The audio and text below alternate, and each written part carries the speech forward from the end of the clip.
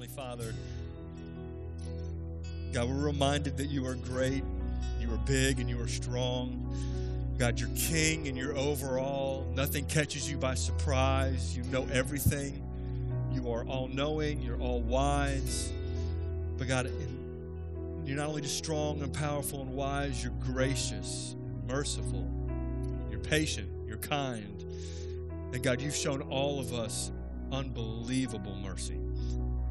So God, I pray as we continue to worship you by looking at your word, God, I'm praying that we would be in awe of your mercy and your power and your grace.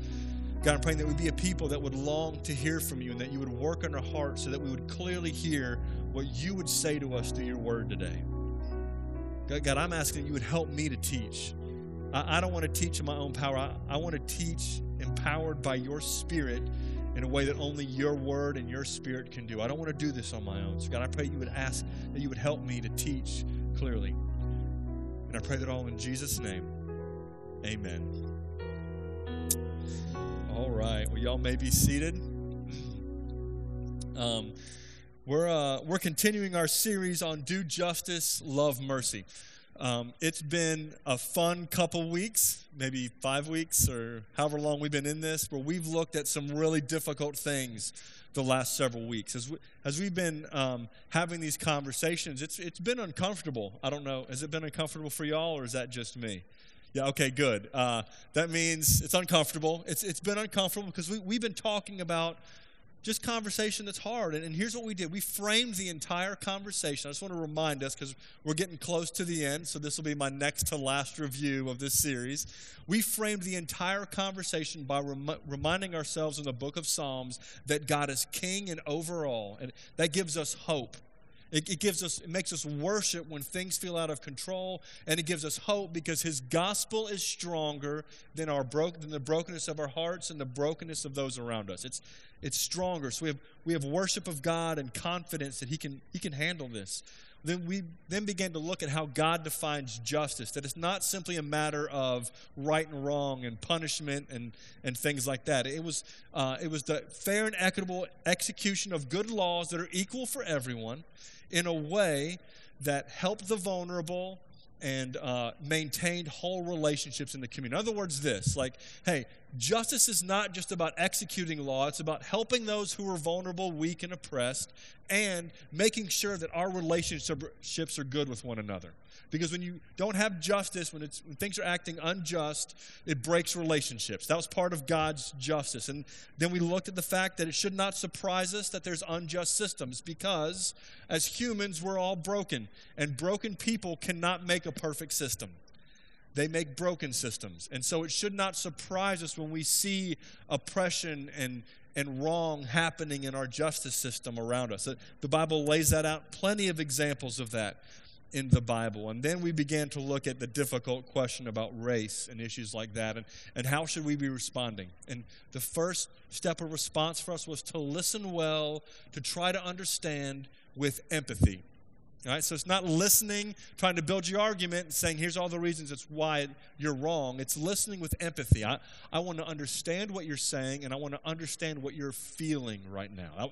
That was the goal of it. And then the next conversation for us was not just how do you listen, but the question was, for us, not are we racist? The question was, are we loving? Do you love your neighbor? And we looked at the sin of favoritism, and the question that brought up for us is favoritism is not loving, and favoritism is not as bad as racism, if I'm allowed to measure those things out in a certain way. And so that's where we've been in the conversation so far. And then last week, we wrapped up that difficult part with a time where we personally repented. We repented corporately as a church, and we lamented the things that have happened in our country. We grieved the sin and the tragedy and the awful injustices that have happened. We grieved and lamented those things. And I got to be honest, that felt like a really significant moment for me.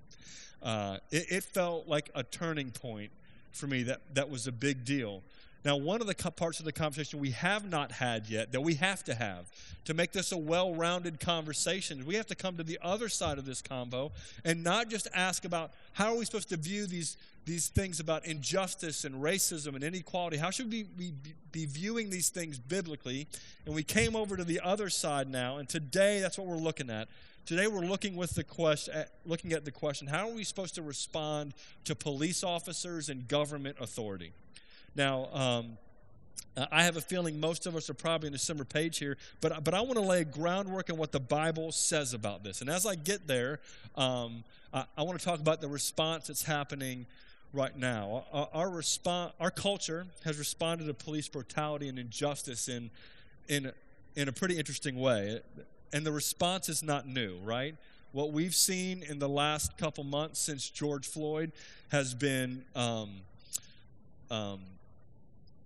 don't know why my brain just froze on me.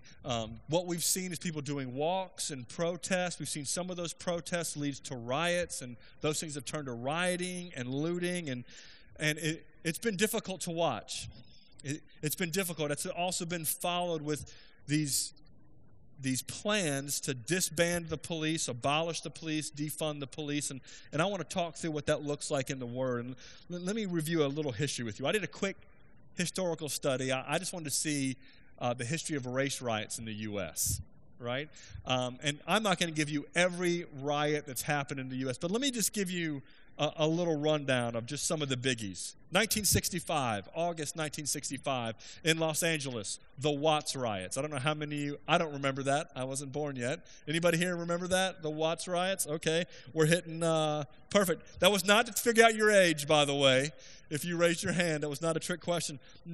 2 years later, 1967, the long, hot summer of 1967, there were 159 race riots in the U.S. 1968, Martin Luther King Jr. was assassinated, and there were riots in over 100 cities, and what many consider to be the most turbulent time of civil unrest in the U.S. since the Civil War. 1980, Arthur McDuffie and the Miami riots. The L.A. riots in 1992 over the beating of Rodney King. Some of you are now beginning to say, okay, now I remember. Now some of you are hitting teenage years, like me. Ferguson in 2014 and the shooting of Michael Brown. Baltimore, 2015, Freddie Gray.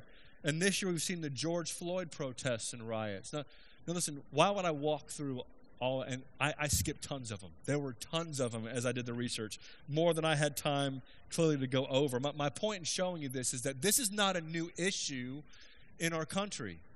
This has been an outcry for a while. And so as you hear that, the thing I don't want you to do is I don't want you to ignore what's being said. What I want you to do is understand this. Part of the reason why you hear the frustration and anger and emotional outrage is because this is not like the first time this is being brought up in the United States of America. For some people, this feels like this has been at least an 80-year conversation. And so there's a lot of emotion that's happening, a lot of anger and frustration. And honestly, a lot of people want to say, just give up. Why even bother? That's part of the emotion of what is happening in parts of our country today. And now listen, as I'm going to get into what I'm getting into today, I want you to hear this. Do not use the sermon that is today to ignore the sermons that were the 5 weeks previous to this. Do not ignore empathy and love and repentance and God's version of justice. But we also have to come to the other side and say, okay, so how are we supposed to view all government authority, just and unjust, fair and unfair?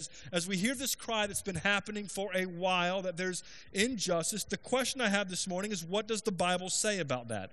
How are we supposed to respond to government authority, even when government authority messes up? That's the question for today. So here's the passage we're going to. Romans chapter 13. So if you'd open up your Bibles to Romans chapter 13. If you don't have your Bibles, it's going to be on the screen. But I want to encourage you to have your Bibles. That way you can see that I didn't just make up words on the screen. It's what the Bible actually says on there. And as you're turning to Romans 13, let me give you a little bit of background. And I want you to think through the person of the Apostle Paul for a moment. I mean, think about Paul, who's writing the book of Romans. He's writing it to Christians in Rome, which is basically the capital of the world at that point, because the Romans were ruling most of the known world. And he's writing to these Christians. And here's what Paul and Christians have been going through. almost every town that Paul goes to, what happens? He gets arrested, he gets beat, there's a riot, someone tries to kill him, he gets run out of town, right? That was a good answer, whoever said that. I can't see your mouth moving because of masks, so I'll just trust that many of you are answering that question. No matter where Paul goes, he runs into a problem, doesn't he? He runs into a problem with who? The religious and the governing authorities. Almost without exception. The religious get upset at Paul, and then they leverage the local authorities to try to get Paul killed or run out of town. And once they run him out of town, you see in places like in the book of Acts in Thessalonica, if they can't get to Paul, they go after the leaders in the church that are still there and say, we're going to threaten you, we're going to take your house, we're going to kill you if you keep pushing this Christian thing in our city. I mean, in every single place that Paul went, tons of oppression, to the point that eventually what happens for the Christian church is the Christian church becomes the target of the government in the first several hundred years of her existence. The Christians, the followers of Jesus, were the prey for government authorities. And what is shocking is the way that Paul talks about how we're supposed to respond to authority. To a guy that experiences time after time after time injustice, what would you expect someone like that to say about government authorities? They're the devil, right? We need to rebel against them. We need to revolt. We need to do everything to disobey them. We hate these people. We need to come up in arms, especially as Christians were beginning to outnumber the people in their cities. But that's not at all what Paul says to do. Look at what he says in Romans chapter 13. He says this. Listen, remember, this is being written by a guy who's been unjustly imprisoned and beaten and tried to be killed time and time and time again. Let every person be subject to the governing authorities. That word subject can also be understood as submissive to the governing authorities. For there is no authority except from God, and those that exist have been instituted by God. Therefore, whoever resists the authorities resists what God has appointed, and those who resist will incur judgment. For rulers are not a terror to good conduct, but to bad. Would you have no fear of the one who is in authority? Then do what is good, and you will receive his approval. For he is God's servant for your good. But if you do wrong, be afraid. For he does not bear the sword in vain. For he is the servant of God, an avenger who carries out God's wrath on the wrongdoer. Therefore, one must be in subjection, not only to avoid God's wrath, but also for the sake of conscience. For because of this, you also pay taxes. Didn't want to hear that. Did not want to hear the tax thing. That's a bummer. For the authorities are ministers of God, attending to this very thing. Pay to all what is owed them. Taxes to whom taxes are owed. Revenue to whom revenue is owed. Respect to whom respect is owed. Honor to whom honor is owed. Listen, that's an intense statement when Nero is emperor and Paul's probably going to be beheaded by him in a little while. Right? Like, did you realize he's talking about Nero? He's saying you pay the man his taxes, you show him respect, you show him honor. Let me remind you of this with the emperors of the day. They all consider themselves deity, that they were God. And one of their main beefs with Christians, they wanted those Christians to worship them and Jesus, to offer incense as worship to this king, to this emperor. And Paul is saying to pay respect, to submit to these type of arrogant, egomaniac person that thinks they're God in the flesh on earth, who's unjustly killing Christians and imprisoning them. And Paul says, let everyone be subject to the governing authorities. That is shocking. And it grates against the very nature of who most of us are. Right? When you think about experiencing injustice from a governing authority on your behalf, what do you want to do? You want to throw down, right? Like, it's game time. Like, that's why I have the right to bear arms, right? I'm about it. You want to come and do injustice against me as a police or a governor or a mayor? Good luck, because I will fight you tooth and nail every bit of the way. Not even if you just don't want to do injustice. What if you just don't do something I like? The one that's probably not harder for us is probably not the taxes. It's probably the pay respect or honor. And he doesn't say pay respect or honor based on their actions. It's based on their position. That's really difficult. It's a shocking stance by the Apostle Paul. And so let me just walk through the reasons why he would say something like that to us. In the face of unjust authority, the bottom line thing that Paul wants us to hear is this: we submit because we believe that God is in control. Let me repeat that.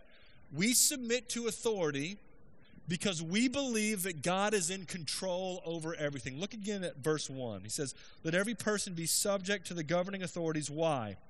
"For there is no authority except from God. And those that exist have been instituted by God." You see what he's saying there? Here's why we submit to every governing authority: because God is in control of everything. And there is no one that gets to be in authority unless God lets them get there. Now that may confuse the mess out of you. Like, you're saying, he lets like Hitler got into position because God allowed that? You may be thinking of you may go through all the presidents in the last 10 years, 20 years, maybe 80. I don't know how good your history is. You may be thinking, that dude and that dude and that dude became president and God let that happen? That person became congressman or congresswoman. That person became governor or mayor. That person became a police officer or a police chief. God let that person in the role? It says everyone that gets into that position gets there because God allowed it to happen. That does not mean that he approves of everything that they do. What it means is that for us as followers of Jesus, we believe that God is ultimately in control. And when leaders act crazy or insane or unjust, what happens in us? Our faith that God knows what he's doing gets challenged. And then we begin to try to take it into our own hands. Listen, let me give you the best example I can give of the fact that God is so strong and big. Not that he wills evil, but that it even works towards his plan. It's not that he wills evil, but it works to his plan. How much injustice and government crime had to happen for the crucifixion of Jesus to happen? Listen, the betrayal, the trial, the crucifixion and murder of Jesus Christ involved every layer of government. And God was not caught off guard by that. You know what he did through that? He offered every single one of us grace and mercy and the possibility of salvation. I want to remind you, when government acts out of control, when they act unjustly, we need to remind ourselves that God is over everything. And he's not caught by surprise by it. He's not saying, "Oh no, what happened?" He's saying, "I got this." And we should have confidence that he's bigger than we are and wiser than we are, and he's got this. But there's a second core belief that I think gets exposed. Look at verse 2. This one really kind of rubs you, right? "Therefore, whoever resists the authorities resists what God has appointed." If you look down there, he's also going to say that if you resist him, you're going to be under the wrath of God, right? Y'all see that there? And I don't know why I can't find it. Verse 4. "But if you do wrong, don't be afraid, for he's a servant of God, an avenger who carries out God's wrath." That's not verse 4. I don't know. It's somewhere in there. I'll get to it here in a moment. But listen, it says that you rebel against God. It's not just that we believe that God is in control of everything. One of the things that happens that God is saying is, so that means when you rebel and disobey authority that God has placed, that means you're rebelling ultimately not just against that authority, but against God. When you disobey this authority, ultimately there's a possibility that you're disobeying God. When you disrespect this authority, ultimately it's a possibility that you're disrespecting God. When you don't show honor to this authority, there's a possibility that you're not showing honor to God. Listen, church, I got to be honest. This is really difficult to hear. If I walked through the way, for the last 15 years, the way the American church has talked about our president, I would bet we would see a stark contrast in how we've talked about the presidents we like and the presidents we don't like. And the question is, have we been demonstrating that we trust that God's in control even when these men aren't? And have we been demonstrating what it looks like to be submissive to God and show that position respect even though we may disagree with the things they've done? Listen, we need to hear this. It does not matter who gets elected this fall. Do you know what we're supposed to do? Trust God and show respect. Listen, church, we need to hear that. If it's Donald Trump or Joe Biden, we may disagree with both of those men, but we must show honor and respect to that position, because it's showing honor and respect to God. We must demonstrate that we trust that God knows what he's doing and that he's got this. Even if we don't like who got elected, even if we didn't vote for the person who gets elected, we need to hear this. We must trust God and show that position respect in a way that we're showing God respect. Does that make sense? Now, this isn't easy, but I'm going to keep going because there's more in this passage I think we need to hear. Because we're talking about what about unjust authority. Before I get there, I need to show you something in verse 3. Here's the ultimate thing of what authority is supposed to look like. In verses 3 and 4, Paul paints out what authority should look like. The ideal is this: for rulers are not a terror to good conduct. In other words, when rulers are rightly representing God, they're not supposed to make people doing good things fear. If you're doing right and the authority is doing right, it should not cause fear in you when a police officer walks up. If you are out mowing your grass and a police officer walks up, it should not strike fear in your heart if the authority is doing right and if you're doing right, right? It shouldn't do that. Here's what it should do. And he says this: would you have no fear of the one who's in authority? Then do what is good. You'll receive his approval. Like, so for example, if for some reason you're out at night and you're trying to, steal Cokes out of a Coke machine. That's the best illustration I got in my head. And a police officer walks up. And just for the record, I don't know what you're doing stealing Cokes out of a Coke machine. I don't know what's wrong with you. But if you're doing that, all of you are old enough to know better. All right? That's my dad lecture. What are you doing stealing Cokes? And a police officer shows up and you got the crowbar or whatever little stunt you're trying to pull, trying to pry open the Coke machine. You tell me what happens in your heart the moment you see that cop car. Whoop, whoop, pull up. Right? Fear, adrenaline. Not that I would know this from, I've never done that with the Coke machine, by the way. But you know that when you're speeding and the lights pop on in the rear view mirror, what happens in you? You're like, oh man. And it's that adrenaline rush that I'm about to get a ticket and I deserve it. And what excuse can I come up with to tell the police officer? Can I cry? Can I say my wife is sick? Like, I think I saw, well, anyways, I'm not going to get into things I saw on Facebook. No, I am. I saw this one thing on social media where this woman played a joke on her husband and said, I'm coming to the house right now. I got pulled over for speeding, and I told him I was rushing home because you were injured. So I need you to lay outside in the front yard and act like you're injured. He's right behind me. So she pulls up, takes a picture of her husband. He's laying on the front steps like this, like faking the whole thing so that his wife won't get a ticket. She lied. It was a practical joke. She just wanted to see what he was willing to do. But the point of that is, when we're doing wrong and authority is doing right, it should cause fear in us. And if authority is doing right and we're doing right, it should not cause fear in us. That's how it's supposed to work. And you're like, well, that's not rocket science, but that's the way it's supposed to be. And if you're in an unjust society, at times, you can be doing right and the authority shows up and immediately you will feel fear. So if you've ever traveled to another country and you've had to go through customs where you know that you're going to probably have to bribe your way out because you're an American just to get your luggage out. Like that moment at customs is this like nerve-wracking, will he let me through with the supplies for the orphanage or not? It's not supposed to be that way. That's unjust. And that's backwards from what God planned. But look at what it says here. It says this. Verse 4, for he, that's the authority, is God's servant for your good.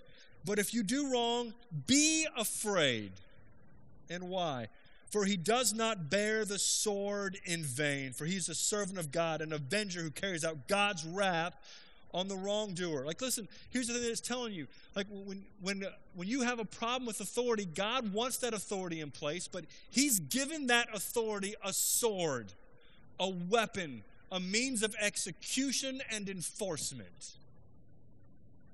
That is God's plan for authority. And here's the concern. Here's how we respond sometimes. The way we respond is, I don't like authority, so I want to get rid of authority. No, that's not God's plan. His plan is for there to be authority. He sets it up. We cannot respond to injustice by saying we want it gone.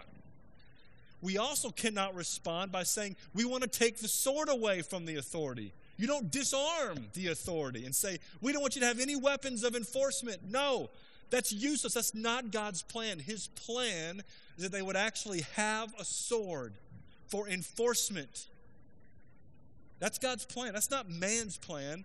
That is God's plan. So we expect the governing authority to make evildoers fear and good people who are doing good feel at peace. We expect the authority to have a sword and to execute it. We expect the authority to do what's right. We expect them to use that sword appropriately in the appropriate way. That's the expectation that God lays out for what authority should look like. That's the plan. And what's happening right now that I believe is happening is our culture already has a God authority issue, and now we will take it out on the authority that he has established. Is the authority that's set up perfect? No. Does it need reform? Yes. We've already established that everything needs reform. Every position has people who are corrupt and wicked that need to go. Every procedure probably needs to be evaluated. Great, that's fine. Do we need good accountability? Yes, we believe in all of that stuff. But what's not acceptable is to come up with an idea that says, get rid of the authority, disarm the authority, kind of make them incapable of doing the thing that God has called them to do. That is not God's plan. And we cannot go along with the plan that looks like that. And here's what else. Let me show you some other places that Paul talks about this. He actually says that he wants this taught in the church. Look at Titus chapter 3. I want you to see this. Paul is writing to Titus. He's saying, Titus, I need you to set this church up. He's left them on the island of Crete. And he said, Titus, you planted it. I need you to get it all established. Here's what you need to do. Get these leaders set up and teach this. And look at what he says needs to be taught in chapter 3, verse 1. Remind them. Remember, these are people who are going to be open to injustice against the government. Remind them to be submissive to rulers and authorities, to be obedient, to be ready for every good work, to speak evil of no one, to avoid quarreling, to be gentle, and to show perfect courtesy towards all people. He says, Titus, here's what I want you to teach the church. You teach them. You teach the adults. You teach the kids. You teach all of them to be submissive to authority, to be courteous, to not be fighters and speaking evil of one of people. You're going to be gentle, and you're going to show perfect courtesy. Think about that. Listen, you need to hear this. We should be teaching our kids how to interact with authority in a submissive and respectful way. That's his plan for the church. Now, I don't think most of us have a problem with that, right? I'm looking at the room. I don't think most of you are sitting here saying, that is ridiculous. I don't think anyone here would say that's a problem. But there's more to this conversation than just simply you should submit to authority because it's from God. Here's the rest of this conversation. What about when authority is unjust? Do we have to agree with everything and quietly go along with everything? I'm going to read some more verses to you. 1 Peter chapter 2, which is written not by Paul, but by Peter, and it's written to a church that is being persecuted. It's written to the persecuted church, the suffering church. And in 1 Peter chapter 2, verse 13, this is before he even talks about relationships in the family. Paul talks about this: be subject for the Lord's sake, to every human institution, whether it be the emperor as supreme, or to governors as sent by him to punish those who do evil and to praise. You see it again? Like, listen, he's saying to the suffering church, you should do this. Verse 15, for this is the will of God, that by doing good, you should put to silence the ignorance of foolish people. Live as people who are free, not using your freedom as a cover-up for evil. Listen, I don't know how else to describe some of the things. I need to watch my words very carefully here. But listen, we are free to not like what's happening in our country. But that freedom does not give us the right to go and do unlawful, rebellious, stubborn activities. It's not okay. And as Christians, we should love the fact that people protest. We should love the fact that they're free to go stand on the corner and say whatever they want and be peaceful and as vocal as they need to be. But when it crosses that line of violence and destruction, we should be upset about it. And we should not be a part of that. And for some people, that's deeply offensive. But I'm telling you, right now, I have no other way to look at this. I don't know how else to look at what the Bible says to a suffering, persecuted people. But there's more, because I want to show you a couple places, just in case you're getting the wrong idea. We're going to look at 4 passages in Acts, and I want you to see how Paul actually and the apostles actually interacted with bad authority, okay? Because can we agree that there is such a thing as bad authority? People who misrepresent God, don't fulfill his purpose, that there is unjust practices. I mean, most of the riots that I read to you were a result of actually wrong practices. I mean, when I read about the 1980 riots in Miami, it was appalling. And we should be upset about injustice. But I want you to see how Paul and the apostles dealt with it. Acts chapter 4, let me remind you what's happening here. Peter and them, they've been arrested because they're sharing the gospel, and the Sanhedrin is pretty upset about this. It's very early in the church. And they call him in and say, you need to stop talking about Jesus. But listen, now remember, here's the deal. Remember that idea where you said, you submit to authority because God's put them there. But what happens when authority asks you to disobey God, who's a higher authority than them? Look at how they respond. Chapter 4, verse 18. So they called them and charged them not to speak or teach at all in the name of Jesus. But Peter and John answered them. Now, here's what I want you to see. I want you to see how gentle it is, how bold it is, and firm, and how humble it is. Whether it is right in the sight of God to listen to you rather than to God, you must judge. You got to decide if that's right or wrong. For we cannot but speak of what we have seen and heard. See what he just said? Listen, he just said, listen, there's a higher authority above you. It's God. And listen, you've got to decide how you're going to respond to that, but I have to obey God. It was not, why don't you come and make me not do it? Wasn't, who do you think you are? He didn't do that. I want you to see the gentle, humble, submissive, but still bold approach that says, listen, I understand what you're saying, but I believe there's an authority above you, and it's God. That's exactly how Jesus responded to Pilate. You would not have authority unless God gave it to you. There's an authority above you, and you got to decide what you're going to do, but I have to obey him. Let me show you another spot. Now, listen, Paul gets a little chippier than Peter and John. Acts chapter 16, let me remind you this story. Paul has started a church. He cast out a demon out of a demon-possessed girl, lost a whole lot of money for her bosses. Mob happens. They grab him. They drag him in front of the court. Don't even get a trial. They get beat, thrown into prison, in the deepest part of the prison they can get.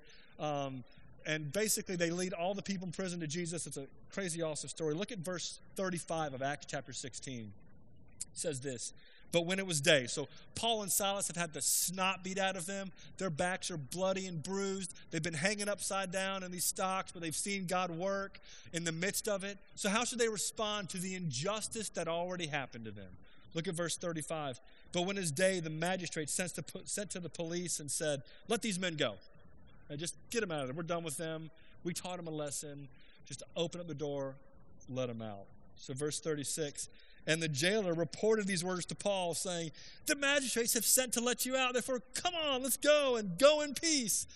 Listen, I got saved. Listen, this guy got saved last night. All these guys got saved. Now they're letting you go. This is the work of God. You endured the beating. Let's go out in peace. Look at what Paul does. I love it, dude. He is, it's so good. Verse 37, but Paul said to them, they have beaten us publicly, uncondemned men who are Roman citizens. That wasn't legal what happened yesterday. I didn't get a trial. They beat me in front of everybody and have thrown us into prison. And do they now throw us out secretly? No. Let them come themselves and take us out. Now listen, this may be confusing you, but here's what I want you to see. What Paul and Silas did is in the moment of the mob, there was no chance to speak up. It's almost like the goal was just survive. You don't see Paul throwing elbows as they were beating him and dragging him there. He goes with them. The moment was to survive the mob, but after the dust had settled, he was not going to be quiet about the injustice. He was going to make it known to the people that they had done wrong.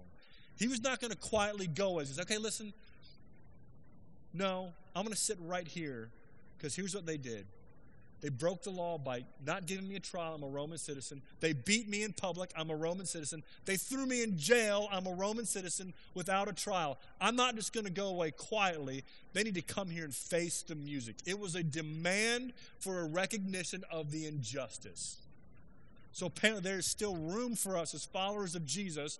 When the authority acts inappropriately, we endure to the moment we can actually speak our voice and say, that was not okay.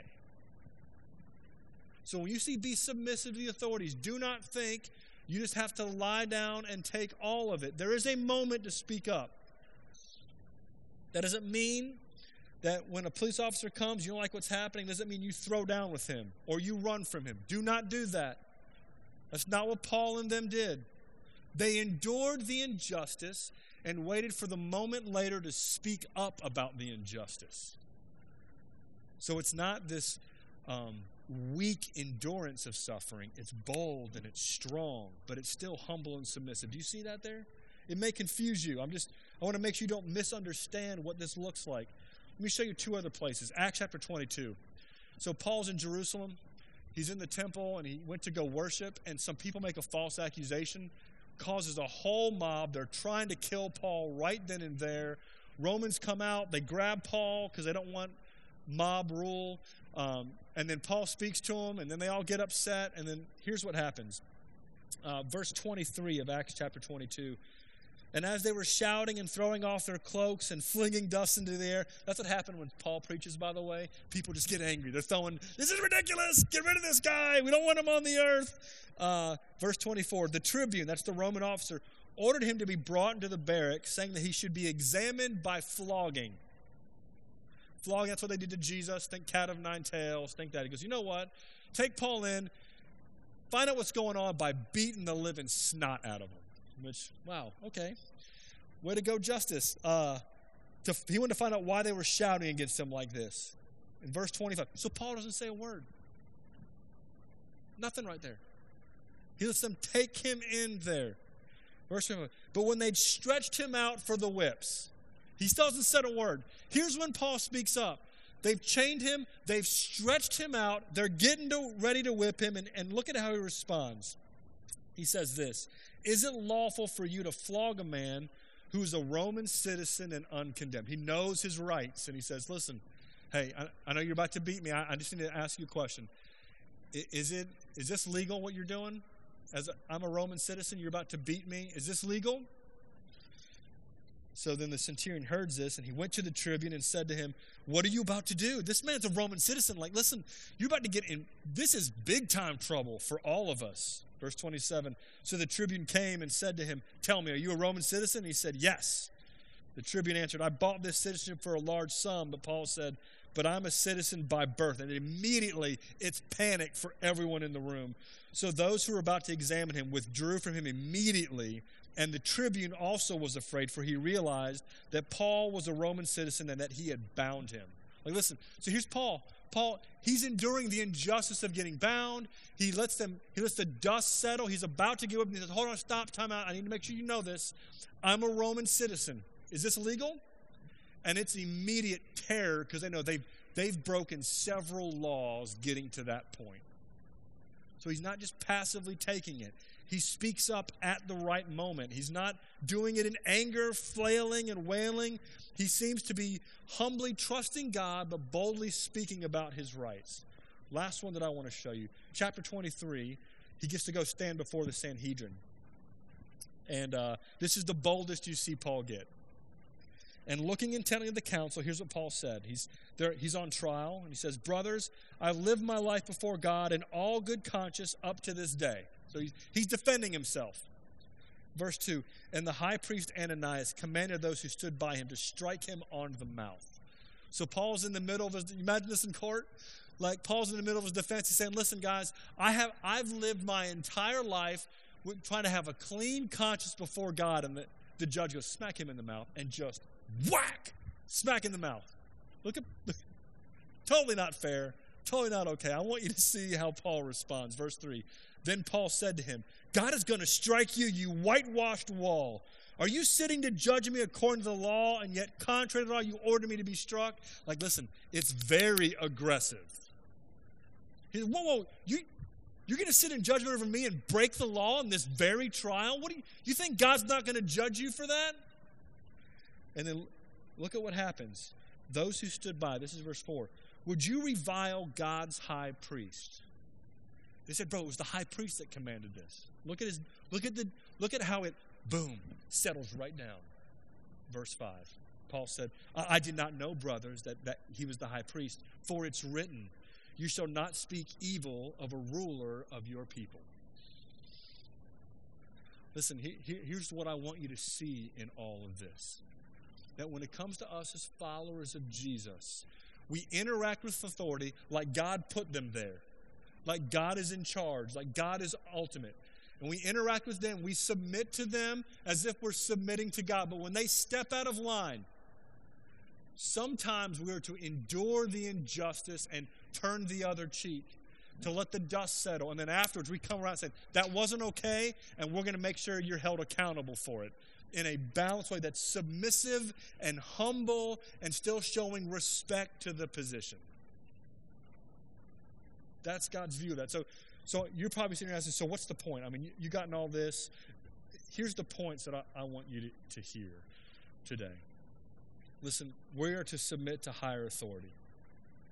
So for example, when our city says things to us like, "Hey, we want you to meet in a certain way. Like we want you to have masks or spaced out," we're going to submit in that way as long as they don't call us to disobey God. And if they do call us to disobey God, where they actually command, "You cannot meet," we won't let you. We will find every way to meet in a way that will meet their criteria. If that's outside or wherever, if we do 10 services, fine. But if they say no, under no exceptions do we let you meet, listen, here's what we've got to do. We humbly say, "That's not okay." And we respect your position, but we have to respect an authority higher than you, so we're not going to obey. Not with brashness and anger, but with bold, strong humility. That means when you're at work and your boss asks you to do something that you don't like, you interact with your boss in the same way as if God put that boss over you and as if you're submitting to God. And if they ask you to do something that makes you disobey God, you humbly and gently say no. That means students in school, when your teacher gives you a homework assignment you don't like, You interact with that teacher and that authority in a way that demonstrates that you believe that God put them there over you with humbleness and respect. And if they step out of line and are unfair in it, then at some point you'll endure it, but then you'll go to the appropriate channels to object. But you don't get to bow up on authority. When a police officer pulls you over, whether you are speeding or not, you respond as if God put that police officer there. And if they step out of line, you get through the experience alive and then deal with it later. Because they do not bear the sword in vain. The other thing is this. We need to be knowledgeable and vocal about our rights in the law. You need to know what your rights are. We should know that stuff. The other thing is we should be teaching our kids submission to authority. We should be teaching one another submission to authority. We should challenge one another when we find ourselves bow up against something we don't like. Is this about me submitting to the authority, or have they actually crossed the line and are causing me to disobey God? We should challenge one another to be humbly submissive because we believe that God is in control and we're trying to submit to Him. We should also pray for our leaders, even the ones you didn't vote for. In other words, this December, we will be praying for either Donald Trump or Joe Biden or whatever else God would do. We need to, whether your candidate gets in or not. And then I want to ask you a couple questions. Listen, I think it's easy for us to look at rioters and looters and say, how ridiculous. But I want to remind us of all this. That same heart attitude is in all of us. That is how we have responded to God and His rule and His law. That's exactly why He sent Jesus to die on the cross for our sins. He sent Him for us, not because we were just a little broken, because we were completely broken and we were rebels against the rule of God. And Jesus came to show us mercy and to offer us a restored relationship with God. So before you get really critical of the rioters, make sure you look at your heart first and see your need for a Savior to forgive you and me of rebellion against King Jesus. Listen, my other question is, are you submissive to God? Again, and not just did you place your trust in Jesus to save you, but is Jesus allowed to actually tell you what to do? Is He allowed to tell you how to raise your family, how to spend your money? Is He allowed to tell you about sex and marriage and relationships and your time? Is He allowed to be in charge of you? Or do you only listen to that when He tells you what you want to hear? Are we a people that are submitted to God? Listen, church, I want us to be a people that when we come to the Word, we say, Jesus, you get to be in charge. We do what you say about everything, from what we eat to what we drink, to who we date, to how we live our lives, and how we spend our money. You are our King, and we live in submission to you on everything. That's who we should be. And it's really easy from the clean inside of the church, where everything looks polished on the outside, to be very critical of those who would outwardly rebel against the ruling authorities and neglect our own rebellion against King Jesus in the areas that we disobey Him. In the end, we all have a bent towards rebellion that needs a Savior, including me. Pastors don't get off the hook for that. So can I ask you, are you submissive to King Jesus? Have you placed your trust in Jesus as the bridge to repair the relationship between you and God, and repented of your rebellion and said, I need Jesus to save me? If you've never done that, I want to let you know, I want to invite you at the end of the service to come and talk to one of our pastors, but I want you all to hear very clearly, we should be people who submit to authority because of who Jesus is, and we submit to Jesus in everything. In everything. Are you submitted to authority? And are you submitted to Jesus? That's the question for today. Would you bow your head and close your eyes? I want to give you a moment just to think through what God might have said to you today through His Word. And if you feel like He actually pointed something out, I want you actually to either write it down or get it concrete in your head. What did God say to you today?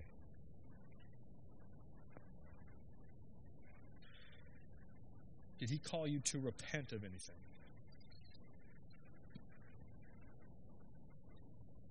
If he did, I just want you to repent and ask him to forgive you. Did he challenge you to trust him more, even when authority over you seems out of control?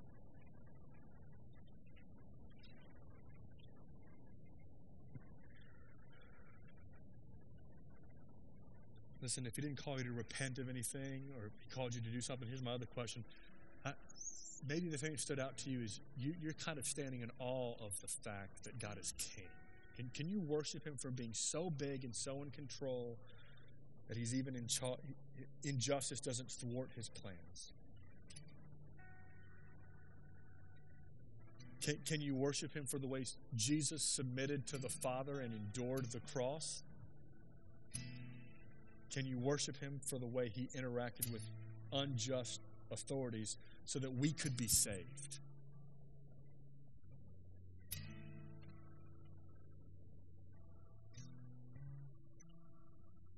Listen, if you've never placed your trust in Jesus, I want to encourage you to do that today. I want to remind you that all of us are rebels and that what we needed was Jesus to come and live a perfect life that we couldn't live.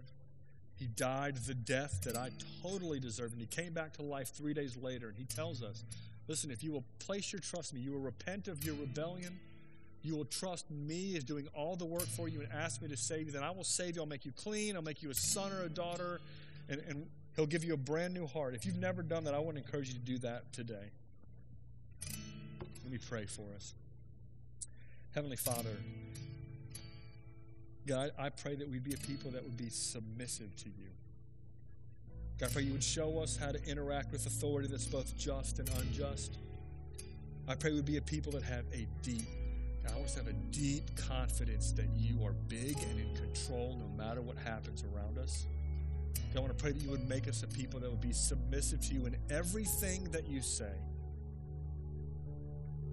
God, I pray you would do an awesome work in our hearts. And I pray that all in Jesus' name.